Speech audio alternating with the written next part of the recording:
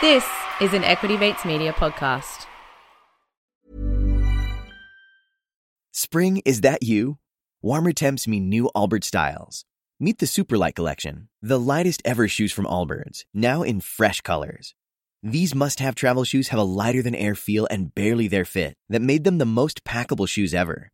That means more comfort and less baggage. Try the Superlight Tree Runner with a cushy foam midsole and breathable eucalyptus fiber upper. Plus, they're comfy right out of the box. So what can you do in a Superlight shoe? What can't you do is the better question. And because they're super packable, the real question is, where are you taking them? Experience how Allbirds redefines comfort. Visit allbirds.com and use code SUPER24 for a free pair of socks with a purchase of $48 or more. That's ALLBIRDS.com, code SUPER24.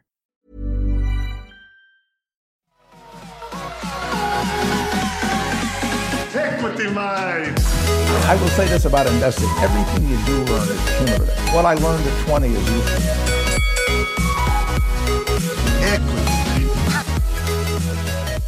Welcome to another episode of Equity Mates, a podcast where we help you learn to invest in 45 minutes or less. We break down the world of investing from beginning to dividend so that you can hopefully make some returns. My name is Bryce, and as always, I'm joined by my equity buddy, Ren. How's it going, bro? I'm very good, Bryce. Looking forward to this episode a lot. We've just gone through ASX reporting season, and we've got an expert here to help us make sense of it all. And then towards the back end of the interview, we're going to talk about finding truly great long-term businesses, the true goal of this podcast and, you know, the community. So I think I'm going to get a lot out of this conversation. Likewise, it is our pleasure to welcome Rudy Philippek van Dijk to the show. Welcome, Rudy. Well, all of a sudden, I'm interested too. Thanks for having me, guys. No, thanks for coming on. So Rudy is the editor and founder of FN Arena, founded back in 2002. And if you recall the episodes we did on reporting season, all of the data and info that we used in that we got from FN Arena. So that offer is still available if you would like to test Rudy's full service for 4 weeks for free. Just mention Equity Mates when you sign up in the box. Anyway, back to Rudy. He successfully built up an online financial services in the Netherlands and has now focused his attention back on FN Arena, which is a website that provides research on Australian equities, and we're very excited to dig into his great mind and understand a lot more about it. So, Rudy, as I said, welcome to the show. I hope I brought my mind along. I'm sure you have. So, Rudy, before we get into all of that, we do like to start these interviews with a bit of a game where we throw out a topic or an index or something, and we get your thoughts on whether it's overrated or underrated. Okay, I'll let you know now. I'm terrible at timing. That's all right. So's Bryce. Underrated. Oh, sorry. I'll wait. So we'll kick off. We've just got a few today, but we'll start with index investing. Overrated or underrated? Underrated. And why is that? Most investors will find it very, very difficult to continuously outperform the index on a consistent basis.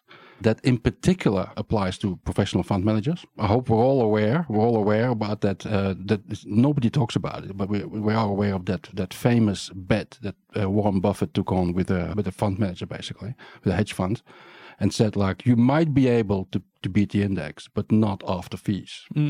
And he won that bet. Yeah. I mean, and that basically goes for the whole industry, basically. So the big message to everyone who has had a good year this year is that enjoy it while it lasts. I mean, the share market is sometimes very accommodative, and it can be very unaccommodative at other times. And that's just how it works. I mean, the share market basically is this beast that allows us to do whatever we do, and other times it won't allow anything. So enjoy it while it lasts. A bit of an ominous tone to start this interview. Overrated or underrated, the Australian residential property market?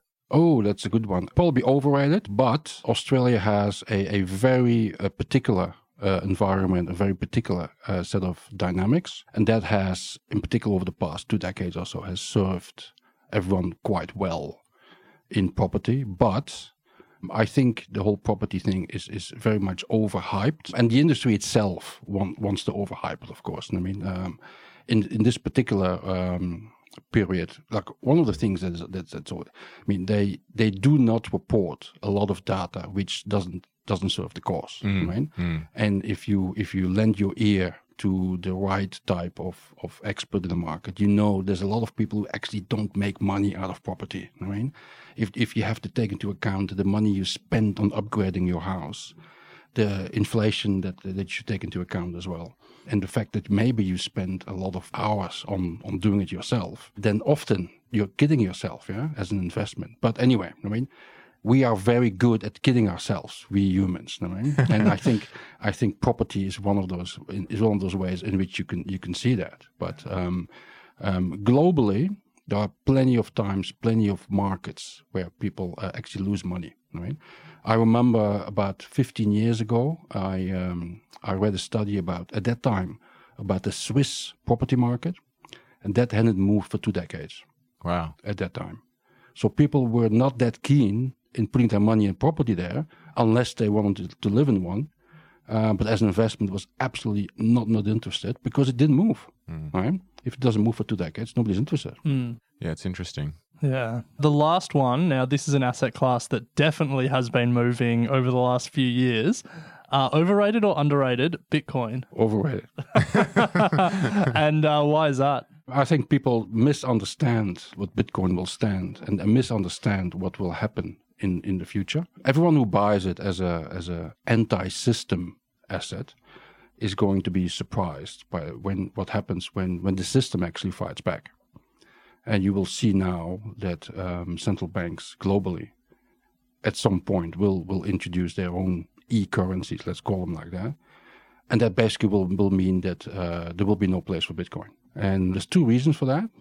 One is, of course, when central bankers launch like an EU-euro, EU-Australian dollar, etc. Those will be official, and those will be the ones that everyone uses, basically, from business to governments to taxpayers, you name it. So who's going to use Bitcoin then? The other element, of course, is that central bankers who are working on those e-currencies are very much focused on the stability of those currencies, which is the reason why they will probably be launched locally, domestically first, and then test them out for a while, find ways to keep them stable, and then connect them internationally. The big question mark, which I always had for Bitcoin, is how can an asset, and they call it a currency, but it's actually an asset, that goes from 0 to 20,000, back to 4,000, back to 10,000, back to 6,000, back to 12,000, how can that be used as a stable means of exchange of anything other than speculation? And that will be the downfall of Bitcoin. Well, I'm long Bitcoin, so... do you want to have the argument? Or? No. It's purely a hedge. It's a hedge. Yeah. Not a lot long, that's for sure. So, Rudy, before we get into, as Alex said, COVID reporting season and then unpacking the search for long-term successful businesses, we always love to get the story of our guest's first investment. So how about we start there? Are you able to share the story of your first investment and perhaps any major lessons that you've learned from it that are still carried through to today? I think it's going to be my first surprise of the day, I think. Everyone who pays attention to the detail will notice I'm missing a piece of my finger. Yeah, I did notice that. And that's basically the story of my first investment. I lost my finger in an accident. I was 9 years old. First lesson learned, insurance companies don't want to pay out. So I ultimately got a very small payout, and that was money I could only access after I became 21, and I was 9 at the time. So my first investment went into some kind of a banking product, which gave me, at the time, 15% interest. Wow. Jeez, must be nice. Unheard of. Which even me being 10 years old or so, 11 years old, 12 years old, whatever, I thought that was quite a cool interest.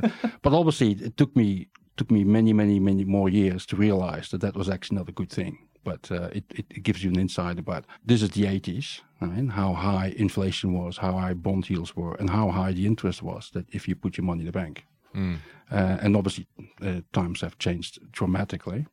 And those were not good times for the share market, by the way. In that environment, shares don't really thrive. Yeah, well, who would put your money in shares when you can get 15% in the bank?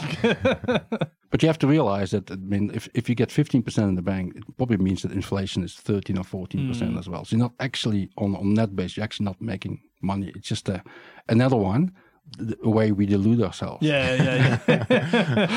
So from there to now, you've obviously had a a long career, studying financial markets and companies and all of that. Have you developed a personal investing philosophy? I think so, yes. By the way, thanks for giving away my age. Or at least a suggestion If of. people can do maths, you said 9 years old in the 80s. So I lied. That was in the 70s. See, I was only lying about my age. The philosophy, yes. I've actually learned by doing this that quality is in the end what gets you through times, through tough times and through good times. I'm certain we'll talk about it a little bit more in later topics. But it's also one of the things I think is very difficult for investors, because if you listen to the commentary and you read things about investing in share market, everyone has a different definition about quality. I mean, not that it's one of those words that's just being used. Yeah, right? Everyone has quality. Right? Yeah. By default, nothing becomes quality. Yeah. So that's difficulty number one. And difficulty number two is that everyone is always interested in or very much focused on what's happening in the immediate, what is happening now. And then the eternal question comes, Rudy, if it's such a good stock, how come the share price is falling? Right? And that's always the eternal question. You go like, well, and then you start talking about it. Not everything is intelligent that happens in the share market and all of that. And then people look at you and they go like, what's he talking about? And I go, I'm still talking about the share market, but yes. So that's the difficulty. And my analysis, my research has led me to re-emphasizing and actually really, really focus on quality. And I'm trying to get that message across to investors as well. So we'll hold off on asking what your definition of quality is until we get to that part of the conversation. So if people want to know, they're going to have to keep listening. Well, maybe I should tell people what is not quality. Sure. See, a Telstra share price that peaked in 1999 and today is about 70% lower. See, that's not quality. Yeah. An AMP share price that peaked, I think, from memory, in 1999 or 2000 as well, at around $21, $22. Today it's $1 something. See, that's not quality. yeah. So it's easy to point out what isn't. Right? And people are always surprised. They go, how do you know? Well, you just look at the long term. Right? A good company appreciates in time. It doesn't fall by 70%. So before we do dig in further, let's just take a step back and chat about FN Arena, because some of the stuff you're doing there is awesome. But I think I'm particularly interested in the why behind FN Arena. It sort of really aligns with what we're trying to do at Equity Mates. And, we were discussing off air about the innovative process that you're going through and that sort of stuff. So why did you start FN Arena, and sort of what is your philosophy and what does it offer? First of all, there's a personal reason. I built a new service in the Netherlands, but I was actually born in Belgium. So I migrated to the Netherlands, published my own newspapers. Then I started chasing criminals. You have to do As something. you do. As a journalist? Or? As a journalist, as a side hustle. Right? Really the cream catcher. So Private investigator over here. make the world better. Start with some action. Yeah? And I ultimately was lucky enough that at the very early stages of this might be very difficult for you guys to comprehend, but in the mid-90s, the internet was pretty much very new and hidden for most large parts of the population. Right? And I saw the potential. I was interested. I got the opportunity to build a new service, the first one in the Netherlands on the internet. And that obviously I thought it's a great chance to do it. And after 5 years, I'd built it out until the number 3 player in the country. And then I decided we're going to do something else. So I moved to Australia. You didn't want to go for number 1. And I thought I've done my dough. Right? And the irony was that in Australia, the recession sort of was a recession. Officially it wasn't, but in practice it was. After the Nasdaq meltdown, nothing much happened here for a while. And in that period, I found myself here as a experienced finance journalist, and nobody was waiting for me. So I had a few, let's call them corporate accidents with people trying to do stuff, and it didn't really work out. And then I decided, you know what, I'm not gonna wait for it anymore. I'm just gonna do something myself. So I started FN Arena at that point in time. And there's a little bit of a Robin Hood feel to it. When I was in the Netherlands, when I did the news service, one of the things I picked up in those days, the big American firms were coming to Europe and issuing research on European stocks. Every time the guys like Merrill Lynch or whatever opened research or upgraded, downgraded, had a big impact on stock prices. I mean, could be up 7% on a day or whatever. Coming to Australia, I noticed all these stockbrokers here were exchanging research amongst themselves and keeping it to themselves and for their customers. So I thought, like, oh, that's a bit. Let's make that transparent. So I made sure I had my finger in the merry-go-round loop, and I started doing the Australian Broker Call, which basically gave investors an insight in what those stockbrokers were telling their customers. And that then ultimately became a whole website, a whole service, and we just built that out. Then the GFC came along, and upon that point, we were simply communicating what the experts were saying and all of that. But then the GFC came along, and all those experts, they were staring like a deer in the light, not knowing what to do. And I thought, I have no business anymore. I had to basically jump into the limelight and starting to tell investors what they should do. First thing, sell your banks, right? And I was one of the first and one of the few in Australia who actually said, sell your banks. Everyone said, like, everyone else says it's okay. I go like, no, it's not going to be okay. And I sort of, sell the banks was the first big call. The other one was sell energy stocks when oil went to $130 in May or June 2008. Again, one of the very few who saw what was coming. So those are those points where you realize that up until that point, if you read enough, you know that stuff.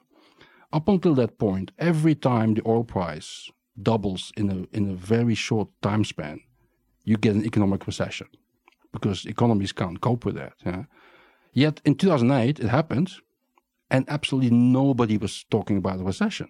And I thought, like, who's crazy here? Is it me or is it the market? Right? And it turns out it was the market, because we did get a recession. Right?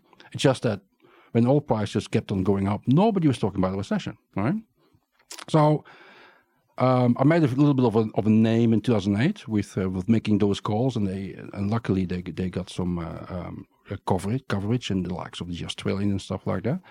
I used the GFC to dig deeper into research, and my research then led me to the conclusion that not all stocks are equal. And some stocks in the GFC did not drop by 50, 60, 70%. And a lot of other stocks did well. And so I tried to figure out, like, what is the difference? Why does one stock drop by 80% or the business go out of business or whatever? And the other ones are just, pretending like nothing happened. And from that came the concept I developed, which I call all-weather stocks. And we'll talk about it later, but and that's basically my first realization that not all stocks are equal, and some stocks are a lot better than other stocks, and there's a lot more quality there and those stocks you can trust essentially. And from that onwards, I guess one of the things that has happened since is that while a lot of investors were very skeptical when I started writing in that way, because they go, yeah, right, not all stocks are equal. Let me tell me something new. But I guess a decade later, many investors have now caught up with the fact that I was right. My research has some validity to it. I'm very proud of the fact that a lot of investors now have portfolios, or half of their portfolios, or part of their portfolios, with stocks that they would otherwise not even looked at. Yeah.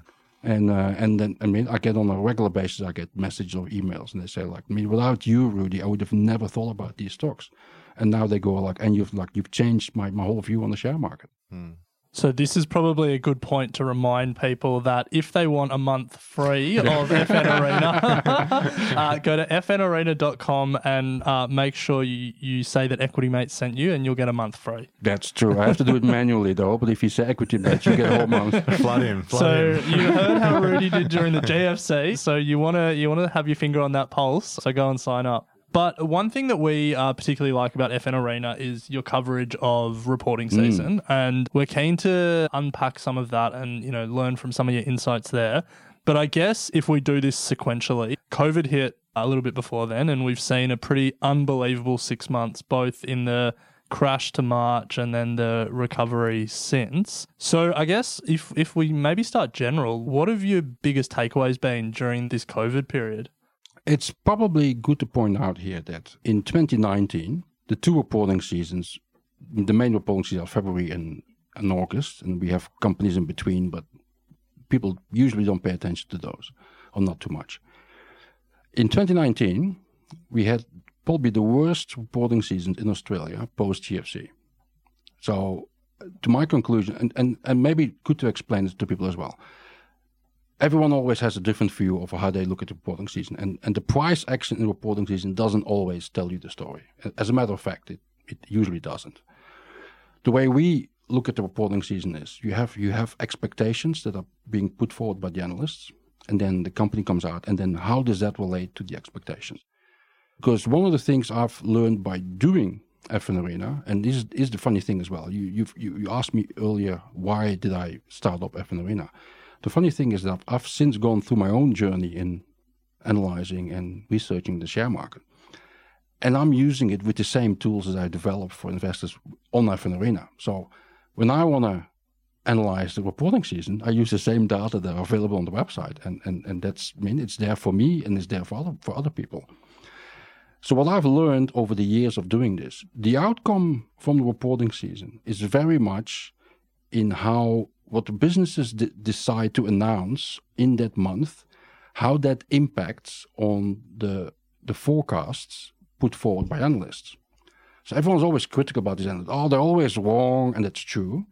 And they're always late, which is also true. And they're always biased, which is probably also true. But the matter of fact is, when they change their forecasts, that is the guideline for the share price. So it's not that difficult to understand or to predict which stocks are going to be higher in 3 months' time and which stocks are going to be lower. ResMed, for example, disappointed in August. Share price hasn't moved since. And that's for that particular reason. Other stocks have done better, and share price is more than likely is higher. And that's on that simple metrics, that's how it works. And it doesn't mean that a company that comes out with a 250% growth, for example, has done better than expected. That's the element that investors have to catch up on. You also have to ask if a company grows by 250% and it might have missed expectation and the share price temporarily comes under pressure, whether that's a bad thing in itself. Right? Because if it keeps on growing in that phase, the share price will take care of itself. So that's the long and the short of it. Coming back to your question, we had the worst reporting seasons, February and in particular August in 2019. Right? Whereby one of the predictions we made at FN Arena is, if you're a typical dividend investor, start getting worried, be afraid. And we could tell that because we were paying attention to what was happening in the reporting season. And we could tell that most businesses could hardly meet expectations, and they would really have to put everything they had to meet expectations. And you can sort of see the cracks starting to appearing. So, I mean, typically for Australian companies, the last thing they will do is cut dividends. But but it started happening basically. And you will find, for example, after August last year in 2019, the cyclicals, the energy companies, and the banks started cutting their dividends. And then, of course, you get the pandemic. And as you can also see from my presentations as well, Australia has been much heavier hit than internationally. And that is because of the combination of very bad reporting seasons in 2019. So they're basically holding on with everything they have and they can't really do it. And then, of course, more bad news means they just have to cut their dividends and in a much more heavy-handed way than otherwise would have been the case. So you see, if you pay attention to the report, you see those things coming. And I remember when I gave presentations post-reporting season in 2019, many people got really quiet when I say because they all thought like, yeah, but I own these stocks, yeah?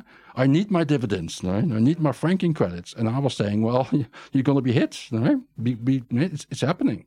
So then obviously the pandemic hits it's a big hit. But then August we just had is on those metrics, probably the best reporting season we had in Australia since the GFC, right? So you go from worst to bad. Actually the other way around. You go from the worst to the best. And that is, again, because analysts who are analyzing those companies from the outside, they have no idea how much a company can do from the inside to lower their costs. And that was basically the big surprise. Companies were able to lower their costs much further than analysts from the outside thought. they could. And those were surprises in a way. I mean, profits are sometimes still down by half, but they were expected to be down by 60% or 70%, so they did actually perform better. The other element is that's also typical about the share market, and one of the reasons why I personally wasn't that worried about sell downs in August. Everyone was going, "Oh, we're going to get sell down because all going to look bad." No, because obviously by August we all realized that probably March, April was the bottom, and we're all looking forward to a recovery. Right? So we're all gonna give a lot of companies the benefit of the recovery, basically, because we go, yeah, it's bad now, but they're gonna do better. And I mean, as long as they're not called Sydney Airport or all the other ones were thinking like, oh, they actually do. And then of course the retailers were the big surprise in August, because we had no idea how much people were going to spend while locked up in their rooms. And it turns out a lot. Right? And we're all buying new sofas. All of a sudden, those were the big surprises. I mean, the big question mark, of course, then becomes how swift, how gradual, how quickly is that recovery going to happen? And is that already priced in stocks? And the other thing is, yes, those retailers and some of those technology stocks, they've really got all their demand propped up and coming in condensed form much quicker to them. But is that representative of what is actually going to stay with them? And those are the question marks that need to be, but they won't be answered until February next year. Right? And in the meantime, we do now get the out of season reporters, and I'm in particular interested in the likes of Xero, Technology One, Aristocrat Leisure, and the banks. I mean, let's see what the banks come up with, apart from potentially not paying out a dividend again. Yeah, I've always thought that the next reporting season is actually going to be the one to watch out for, because there were too many unknowns going into this reporting season that, to your point, analysts probably couldn't understand how far companies can push themselves. The impact of stimulus was still being felt, further stimulus to come through. Now we've kind of had the Victoria thing as well. I think more light will be shone on companies that are really battling in the next reporting season. It might actually that we have to wait until August next year to get it, because you see the government today again trying to do all, and it may well be that we only get a true picture by August next year. And of course, between now and then, the big question mark will be the vaccine. I mean, if we have one, it will make a tremendous change. If we don't have one, there's a tremendous change the other way. Ride it while it lasts. You mentioned there that August was actually a surprisingly good reporting season, and that it's not because companies were growing per se, but it's because they beat expectations. So let's throw some specific names out there. What were some of the companies that you think, can be labeled the biggest winners? Maybe some that, beat expectations by the most? Let me put a sideline, because one thing I didn't mention earlier, and this is something that again came to the fore this reporting season. I think this is very, very important for investors who like to know what is actually happening in Australia.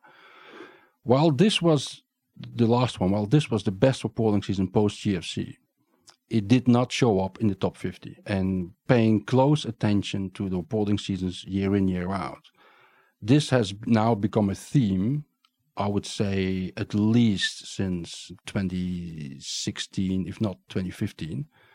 So we are not talking about a one-off. We are talking about now years. So for almost 5 years, the top 50 ASX companies have not beaten expectations. They're basically pulling down the numbers. Yeah, right. Okay. Right? So the numbers would look better if it wasn't for the top 50. Yeah, right. And to make things worse, the top 50 also includes the likes of CSL, ResMed. I mean, these guys are actually amongst the very good performers. Yeah. So it gets even worse for the ones who don't perform. Do you want to name and shame the worst of the worst in the top 50? Very, very easy to do. It's you have to think about the banks. Yeah. And you have to think about, in this case, not BHP and Rio, because Fortescue not, because iron ore has really kept them up, but Santos, Woodside, absolutely. I mean, dogs. I mean, can't catch a fly, right? Even if they wanted to. The ones who don't perform, Centre Group, for example, Unibail, Rodamco Westfield, although the shopping centers, Australasia, big property firms, big mall owners. Very, very questionable performances from the insurance companies, Suncorp, IAG, QBE. QB is no longer top 50, but used to be there. So plenty, right? Plenty. Property, banks, resources, that's what Australians love. But in particular, the energy sector. Yeah. In particular, the energy sector. I mean, in Australia, the best performing sector by far over the past 2 decades has been healthcare. Buy now, pay later. No, that's only very recently. But over the longer term, it's healthcare absolutely shoots the lights out here, right? And that's because we have some of the really, really fantastic companies in Australia. The worst sector by far has been the energy sector. By far, but absolutely by far, right? At one stage, Santos seemed destined for $20. I mean, it went to $4. Right? Woodside, people are always surprised. You know what the price at which Woodside peaked? No. $73. You know when that was? In May 2008. Right? Wow. Today it's not even $20. I know. I mean, it has hardly made a comeback until half of that share price. Yeah. So you can tell. I mean, and those are the big ones. I mean, and Origin Energy. I mean, it hasn't performed, and those are. I mean, and that's a lot of money went lost in those stocks. I've been banging on a little bit recently about an equal weighted ASX 200 index ETF. And this seems to just be making my case even stronger that if a market cap weighted ETF has those big names, more weighted, then that's not good news at all. We need an equal weighted one. It's true, but it will all depend on whether the banks perform or not. And you will find that in Australia, the banks still are of big importance that the market weighted will beat the equal weighted when the banks are in favor again, and vice versa. Yeah. So you really have to see it in that correlation. That's why you always have to pay attention to the details when you see those things from the US. A lot of research from the US doesn't necessarily apply to Australia. Yeah. Like, for example, a very easy one where people often go wrong is the small caps in the US by far beat the large caps, all else being equal over a longer period of times. The average return in the US for small caps would be 15% a year on average, which is quite high. Yeah. Until you realize that what they call small caps in the US are just under the top 50 stocks like REA Group and Westmed and stuff. I mean, those are their small cap stocks. Now. Yeah, there was 2 weeks where we did back to back. We interviewed an Australian small cap manager and then a US small cap manager, and the market cap they're talking about and the companies that they're talking about completely different. Yes. The sweet spot in Australia is also one of those little elements. The sweet spot in Australia is in the top 100 is between position number 51 and 100. Yeah. So those 50 just outside the top 50, that's the sweet spot in Australia. And you realize those are the stocks that are the small caps in the US. And so there is a correlation there. Yeah? And those are the stocks, if you think about it. REA comes out of that. Cochlear comes out of that. They used to be top 50. They just grow out of that gradually. But they come out of that top 50. Afterpay Touch comes out of that group, They don't stay there. They just grow out of it. Just make sure that you don't pick them when they on their way down. We talked about some of the negative ones, but we want to be positive because there were some good performers. So Absolutely. Before we move on to the next section, what were 1 or 2 that really caught your eye that surprised on the upside? Let me answer this in a general sense first. And this is also why I always say the narrative of the share market is wrong. Because I focus very much on quality. So I run a portfolio which has, at face value, a lot of stocks that people would not consider buying. So there are stocks trading on elevated PE ratios, which people go like, oh, but they're supposed to be expensive. I always say they're not expensive at all. But for 5 years now, I see those stocks usually outperforming expectations in the reporting season and being rewarded for it after reporting season. The only periods when that doesn't happen is when the gap between the top end of the market and the bottom end of the market has extended so much that there's a limit to how far the elastic band can go. And that happened in August 2019, and it happened in August 2018 as well, by the way.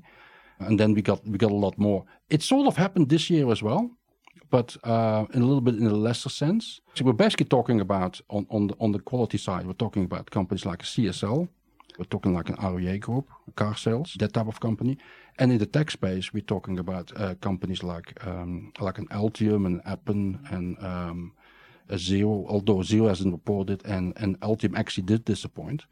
But Appen absolutely did not disappoint. But I named these names because, with the exception of now in August, the previous February or the previous August, they actually performed and continued performing. And that has been a trend which I have witnessed pretty much every year. We now remember very well in February 2018, goes back way there, all those stocks got sort of like sold off a little bit before February because everyone thought like, oh, they are too expensive. Yeah?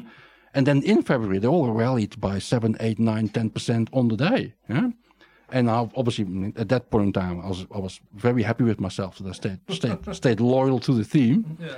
It also shows you that price action doesn't always tell you the story. Yeah, it's a narrative that sometimes just permeates to the market, and there's no other validity to it. Then everyone gets cautious. Yeah? So this year, what we've seen this year is that the companies that have performed really well in reporting season, and CSL was one of them, for example, they haven't necessarily, an RWA Corp, and they haven't necessarily been rewarded for it, because coming out of August, the market again concluded, but the distance between the winners and the laggards is again, the elastic band is, we have to narrow this. Yeah. So those stocks didn't really get, and in the US, of course, we had the big technology companies all of a sudden needed to come down. Yeah. When share prices double in a matter of days, it's not normal. Yeah? Like let's just keep it to that. Yeah. And so September was very much a month in which the top of the Nasdaq had to come down. That weighs on stocks like, for example, an Appen here, although they performed really well, they did really well with their result. But market expectations probably a little bit bloated, plus Nasdaq sells off, so those stocks have to come off. Yeah? Again, to everyone's surprise, September hasn't really been kind to the cyclicals and the banks, because it's sort of like a mirror of 2018. Like first, it's the outperformers that have to pull back a little bit because it's a little bit too hot under the collar, but it develops into a weakness for the weaker ones. Yeah. So as a value investor, you get punished twice. That is the frustration of a lot of value investors, by the way. So, Rudy, we're keen to get stuck into this conversation of quality, but before we do, we were looking through a presentation that you put together, and there was one thing that really caught our eye. You mentioned a grand debate between the fund managers Magellan and Platinum. Can you tell us what this grand debate is all about and where these two fund managers are butting heads? I'm going to give a little bit of an insight in my age here. I still remember when everyone thought that Kurt Nielsen at Platinum Asset Management was like a demigod, the local Warren Buffett. Right? Today, nobody's paying attention to Platinum anymore. And that in itself shows us all that this time is different. It very much applies. I mean, things are constantly moving. And I mean, to go short on the theme, I always explain, and I thought that's one of the themes I put at the back of my presentation because I thought like I'll catch everyone's attention. And this is, if you want to know where things are going from here, well, there's basically two very polarized scenarios from here. Of course, we could potentially talk about this for days, but in the very short time frame that we have here, the reason why Magellan is one of the top fund managers in the world now and basically blows everyone out of the water in Australia is not because he's smarter than God. It's because he's on the right side of the pendulum in this particular point in time. And what do I mean by that? Is that 85% of the fund managers in Australia, not necessarily globally, but definitely in Australia, are value managers. Right? Which basically means they buy into the narrative that as long as you buy them cheaply, you should be doing okay. They ignore a few things by doing that. And one of them is that strategy works as long as conditions are normal in the way that we knew them in the 80s, 90s, and the first 10 years of this millennium. They're no longer normal, and then all of a sudden that strategy doesn't work anymore. To my surprise, I always thought that smart people worked in finance, but I've now found out that many people are not that smart, and they just stick by a narrative, basically. And a lot of people actually got caught in that narrative and can't get out of it. So they can't change. And I do realize, and I mean, you guys are much younger than I am, but I do realize that one of the reasons why I can do what I'm doing is because I haven't been doing this for 40 years. And I can always imagine that if I had been doing this for 40 years, how difficult it had been for me to change with the changing times. Yeah? I wrote my first book in 2015, which I published there. And I thought at the time that I needed to be quick because I saw the times changing. Yeah? And you see it happening. And I thought, like, if I'm not going to be quick, because everyone in finance will jump on this. And to my surprise, nobody jumped on that, or very, very few did. Right? I thought it was very obvious to see that things were going to change, and that would have an impact on the share market and how investing works. In a very short summary, we push interest rates to all-time lows. We push as much money, liquidity in the system as we can. We beat down inflation until there's no inflation left, and we have to basically, we're fighting deflation. So we're creating an incredible leverage in the system, and the system is itself very fragile, and we have much shorter cycles, and economic growth overall is at I wouldn't call it all-time low, but it's very low. If you combine all of that, that means that value investing all of a sudden has a very hard time. And why is that? It's because if you do research in the share market, and that's one of the things I've been emphasizing also, and I can't do that because I wasn't born here. I can say anything I like about Australian companies, and also because I'm independent as well. But I always tell people, listen, you know that the majority of companies that listed, they're not good companies, yeah? And in particular in Australia now. One of the characteristics that Australia had is that a lot of companies had a duopoly or a monopoly for a very long time. Yeah? That's a very good reason for a very subpar company to make good returns for shareholders. Yeah? They're basically protected. Yeah? But since those duopolies and oligopolies and monopolies have diluted, all of a sudden doesn't work anymore. Right? And you see those companies that used to be great Australians, AMP, Telstra, they have done nothing over the past 2 decades. So there's your value investing. Mediocre companies that have to adjust, that are being challenged, and can't do it anymore, basically. Now, that's not the only story to this.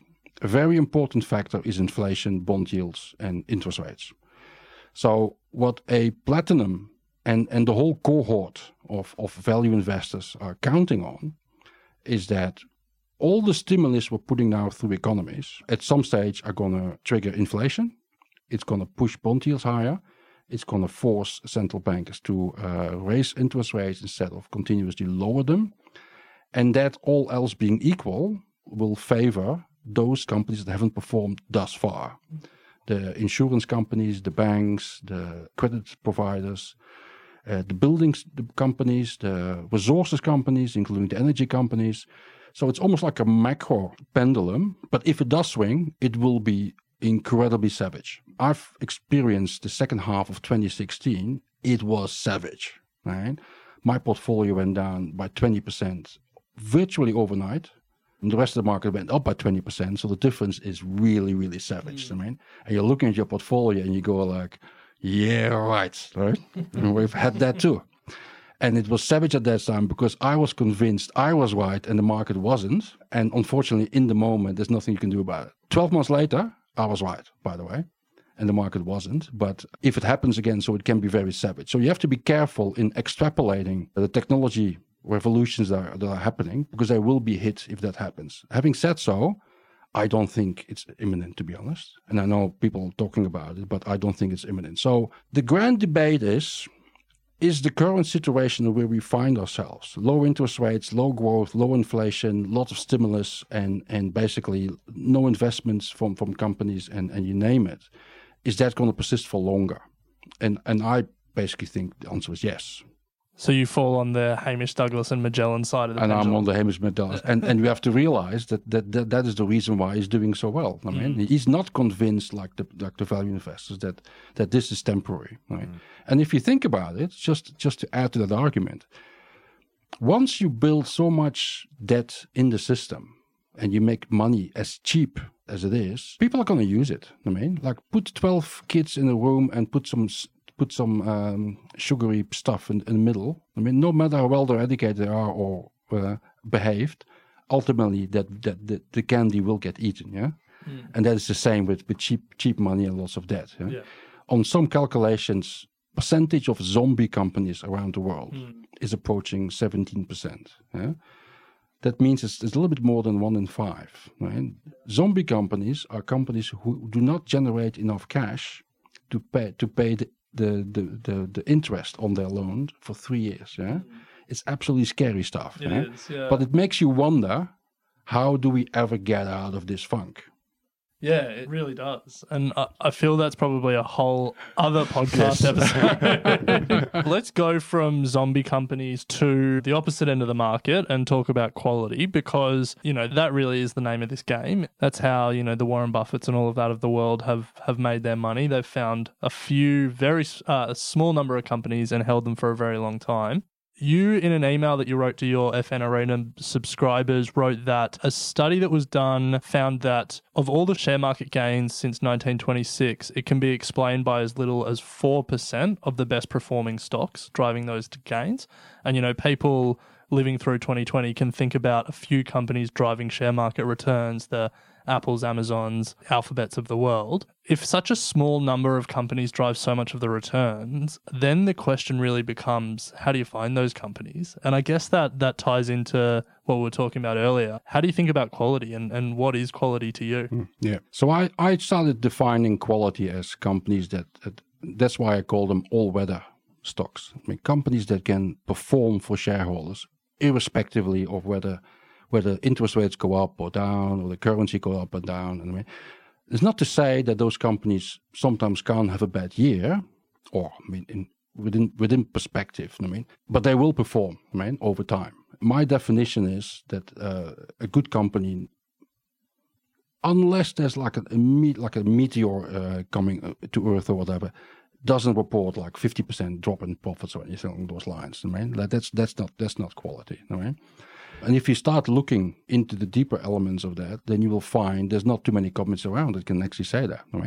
I think from memory, my selection of all-weather stocks in Australia, I don't think it has ever been more than 20. And even 20 is probably a little bit of a stretch. We're not talking about a lot of companies. What I think is equally important here is that those companies never trade on cheap multiples. Okay. Right? So you won't find them on a multiple of 12, yeah? Yeah. And it's almost by definition. If they are on that multiple, it means that A, they're not a good company, B, they're not discovered yet, which is very unlikely, yeah? And this is one of the reasons why I started challenging the narrative that is in the share market all the time, yeah? See, in my research, what didn't make sense to me is that, we're talking years and years ago, CSL was always trading on a multiple, let's call it 30, 28, whatever, yeah. And then people would say like, ooh, can't buy that, right? And then other people would call it defensive. And I thought like, how can it be defensive when it's on a high PE? And then a year later, the share price was up 30% or so. And you go like, okay, one off, right? But a year later, it was again up 20%, yeah. You go like, well, something doesn't match up here, right? Because the stocks that are supposedly cheap, they just became cheaper, or they have like one good year or whatever. And the stocks that you possibly can't buy, and they look like really good companies to me, then they perform. And they are the ones who continuously make their inroads in the index as well. CSL, I predicted years in advance, is going to be the number one stock in the index. You see it happening, you see it coming. Yeah? And to my surprise, nobody owned it. Yeah? If you go back 4 or 5 years, nobody owned it. Yeah? Everyone would go like, nah, I can't buy that one. It's not high PE. You go like, and? What's your problem? Well, even this reporting season, the articles written about CSL were like, it's an unbelievable company. It's got such a long pipeline. Its investments in R&D are paying off, but it's too expensive to buy. And it's like, well, yeah, if that's the only negative thing you can say about it. Exactly. Yeah. But to give you an example of what very much adds to the quality benchmark, because by analyzing CSL, I learned a lot from what actually makes good company. Because I think CSL is probably the number one company we have in Australia. On many accounts. And a very easy measure I've developed over the years is there's this narrative in Australia that Australian companies can't go overseas. They suck at it, basically. I say, well, in general terms, that's correct, because most Australian companies are not good companies. So if they go overseas, they just get put back in their box. But the good companies you have, they succeed overseas, yeah. And you shouldn't look further. The CSLs, the Cochlears, the ResMeds, they are number one in their market globally. Right? They have competition in many markets every single day. Right? The fact that they can keep their position there, and these guys are market leaders in their field, gives you already an indication how much, what is the quality stock? Yeah? What Australian investors also underestimate is that those companies, like CSL, for example, spends close to $1 billion every year on research and development. $1 billion. Yeah? They could, if they decided, they could pay out in dividends. Yeah? But they don't do that. And every year they spend that around between 10 and 12% of their revenue on research and development. If you read international studies, right, that's what those companies do. Yeah, the ones who stay on top for longer and sometimes for decades. There's no guarantees because you still have to generate a return and you still have to create new products and have success and stuff like that. But that's the step that you can't skip. Yeah, and I mentioned AMP and Telstra earlier. These guys didn't spend anything near that, and they just paid out to shareholders and just kept hobbling along as long as they could, and ultimately the share price deflates, right, instead of going up, right? And I think the fact that you make consistent investments year in, year out, and after a while, obviously you become experts in what you do with that money, and you start generating a product portfolio that continuously innovates again and again, because at the end of the day, it's about finding growth. I mean, growth is not growth, you can have it, but the good business leader looks forward and thinks like, well, this growth can't be taken for granted. You have to find additional growth. And if you look at the history, for example, of a CSL, I mean, the fact that at one stage they added the Seqirus business, which is the virus another growth engine to already a fantastic business. Yeah, so it's about finding growth and keeping that pendulum going. I mean, because there are examples of companies that once upon a time were leaders and lost their way. Right, it's possible. Right, yeah. But what I've learned is that because valuation is something that's very, very short-term focused, you happily pay over for a quality business because you can trust if it's a quality business, the share price will take care of itself. Yeah. They say the same thing about Amazon, like all through its growth story, it traded at a PE of, call it 60, and so many people were short it just because of its valuation, but it just kept growing. Exactly. I mean, and it's nothing as easy, and that's what they do, of course. Nothing as easy as going short a stock that looks bloated, and then obviously you lose your pants. Yeah. Afterpay. Goodman Group. Hey, well, if a sign of a good Australian company is it goes overseas and it succeeds, well, Afterpay is overseas. Yet to be seen if it's going to succeed, but you might be right, Bryce. Yes. So, Rudy, to close out the convo on quality, you have mentioned a couple of indicators as to what a poor quality company looks like, which I think is equally as important as understanding what a good quality company looks like. Are there any more considerations or red flags that we should think about when, I guess, trying to avoid these poorer quality companies? I recently read a book which is Good to Great, which is a book which was published in 2001, mind you. And to my astonishment, there were quite a few things that came to the fore from that book where you go like, it's so easy to recognize those things, yeah? Because that book tells the readers the difference between a great company and a mediocre company is they have access to the same information. They just respond to it differently. And he had, in the book, there are clear examples of businesses that basically refuse to change, because one of them uses as an example, you can't argue with 80 years of success. So they kept doing what worked for 80 years, and then 10 years later they were out of business. It's come to the fact that you can recognize from the onset how is a business responding to challenges, and if they just bunker in and hope for the best, that's not a great strategy. So you already know. I don't want to piss down on Telstra all the time, but I've followed Telstra for 2 decades now. These guys have bought businesses in the US, and 2-3 years later you hear nothing about them anymore. They've closed down, they've sold it, whatever. So obviously nothing works. If you try to distance yourself from the fact that you own the shares and you're dependent on their payout twice a year, you should be able to just sit from your sofa at home and think like, well, that's not a good business. When you buy stuff, it should add to growth, not disappear in the ether and nobody talks about it anymore. That's just one of the things. The other thing, which came very much to the fore in the US, and it's just very much an idea there, is whether you have a so-called very famous CEO, a glamour CEO, who basically takes all the attention to himself and acts for his own bank account, not necessarily in shareholders' interest. Australia has many companies, I believe, that are being run for the major shareholder, not so much for the minority shareholders. Harvey Norman, Crown, there's a few other ones. News Corp. See, I never go anywhere near those companies, because I know I'll be a third-rank citizen. Even with my small stake in particular. Again, it is also when you have the choice between, am I going to invest in the business, or am I going to please the shareholders in the short term and just pay out a little bit more? Again, one of the conclusions of August this year was Australian companies choose for the second option. While arguably, they should go for the first, because a lot of businesses are challenged. If you don't keep the cash to yourself and you can explain to shareholders that, guys, this is a crisis, we need the money, we need to invest, we need to reinvent the business, then you will never be able to, but it also means you will always be a mediocre business. It will never be great. And I think those are things that everyone from his sofa can analyze and can see.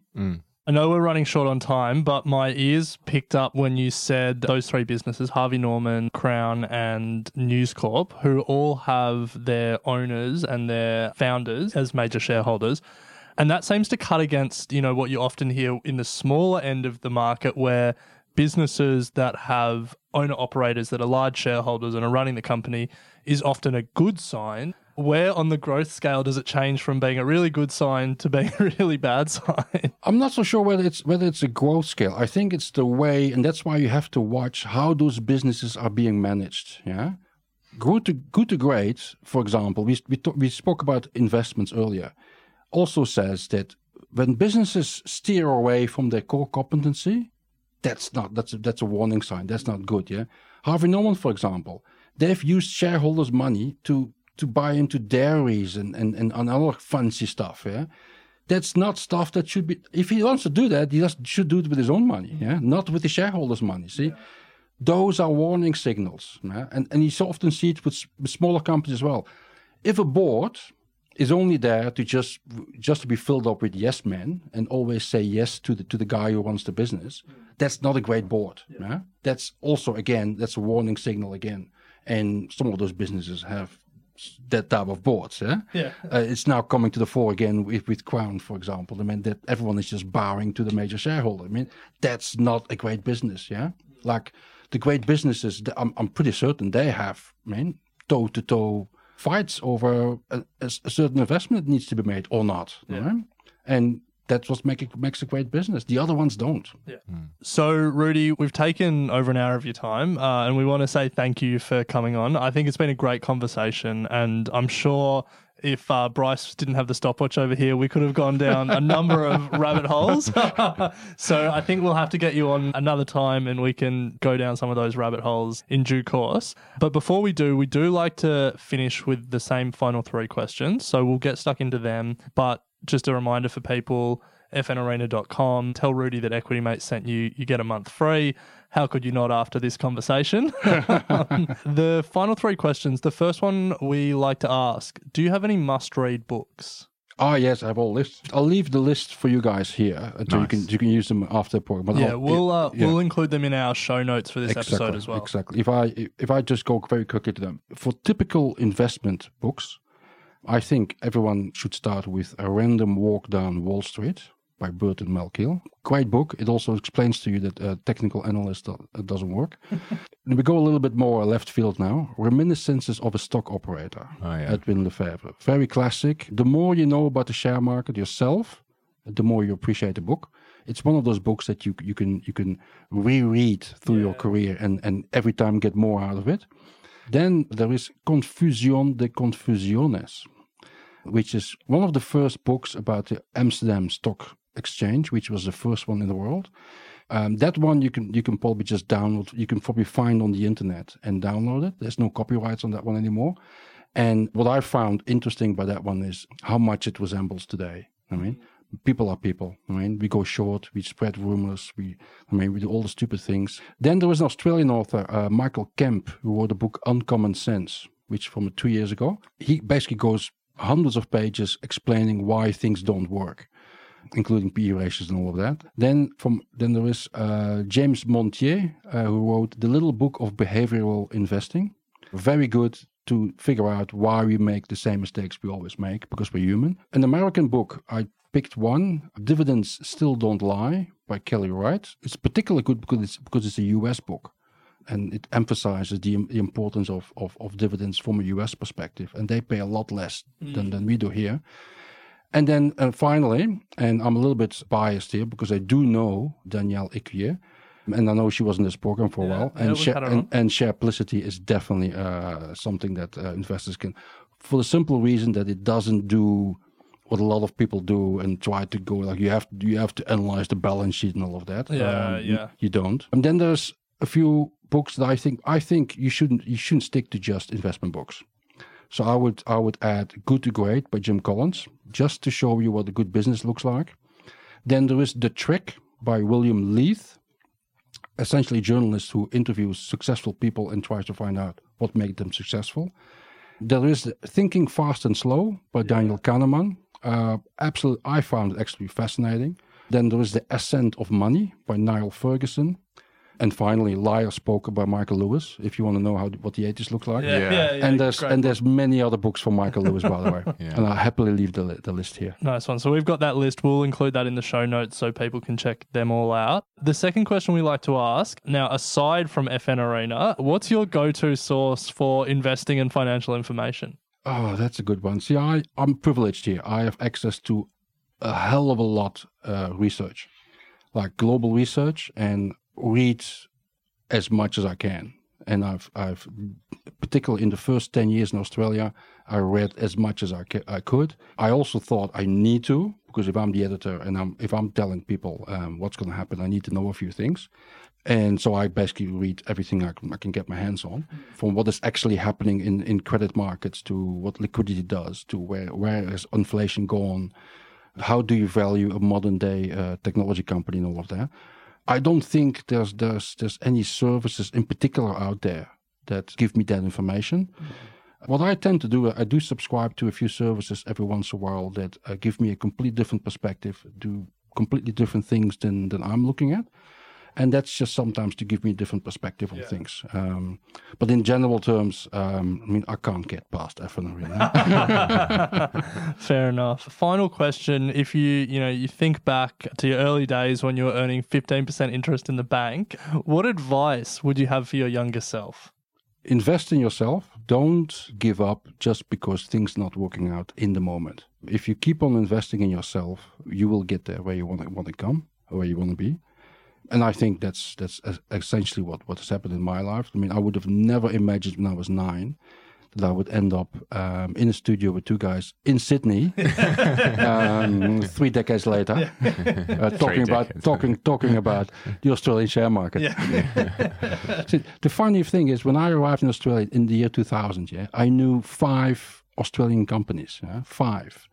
And 10 years later, I was telling people why they were doing things wrong in investing in the share market. And that's how quickly you can make your evolution, by basically investing in yourself. And in my case, by spending an inordinate amount of time in reading and reading up on things and challenging the narrative as well. Not just accepting that, because it's cheap, it's going to be a good investment. Turns out, often it's not. Well, Rudi, it's been awesome having you on the show. You are on Twitter as well, so I suggest that our audience follow you for some up-to-date insight from the work that you're doing, but also head across to fnarena.com for more in-depth analysis of some of the stuff that we've been talking about today. So really appreciate you coming on, and I'm sure it won't be the last time. Alex got a lot of things to unpack. But yeah, again, thanks for your time. Much appreciated. My pleasure, guys. Thanks, Rudi. Thanks for listening to Equity Mates Investing Podcast, a production of Equity Mates Media. Please remember that everything you hear in Equity Mates Investing Podcast is general advice only. The content has been prepared without knowing your personal objectives, specific financial circumstances, or goals. The host of Equity Mates Investing Podcast may maintain positions in the companies discussed. Before considering any investment, please read the product disclosure statement and consider speaking to a licensed financial professional.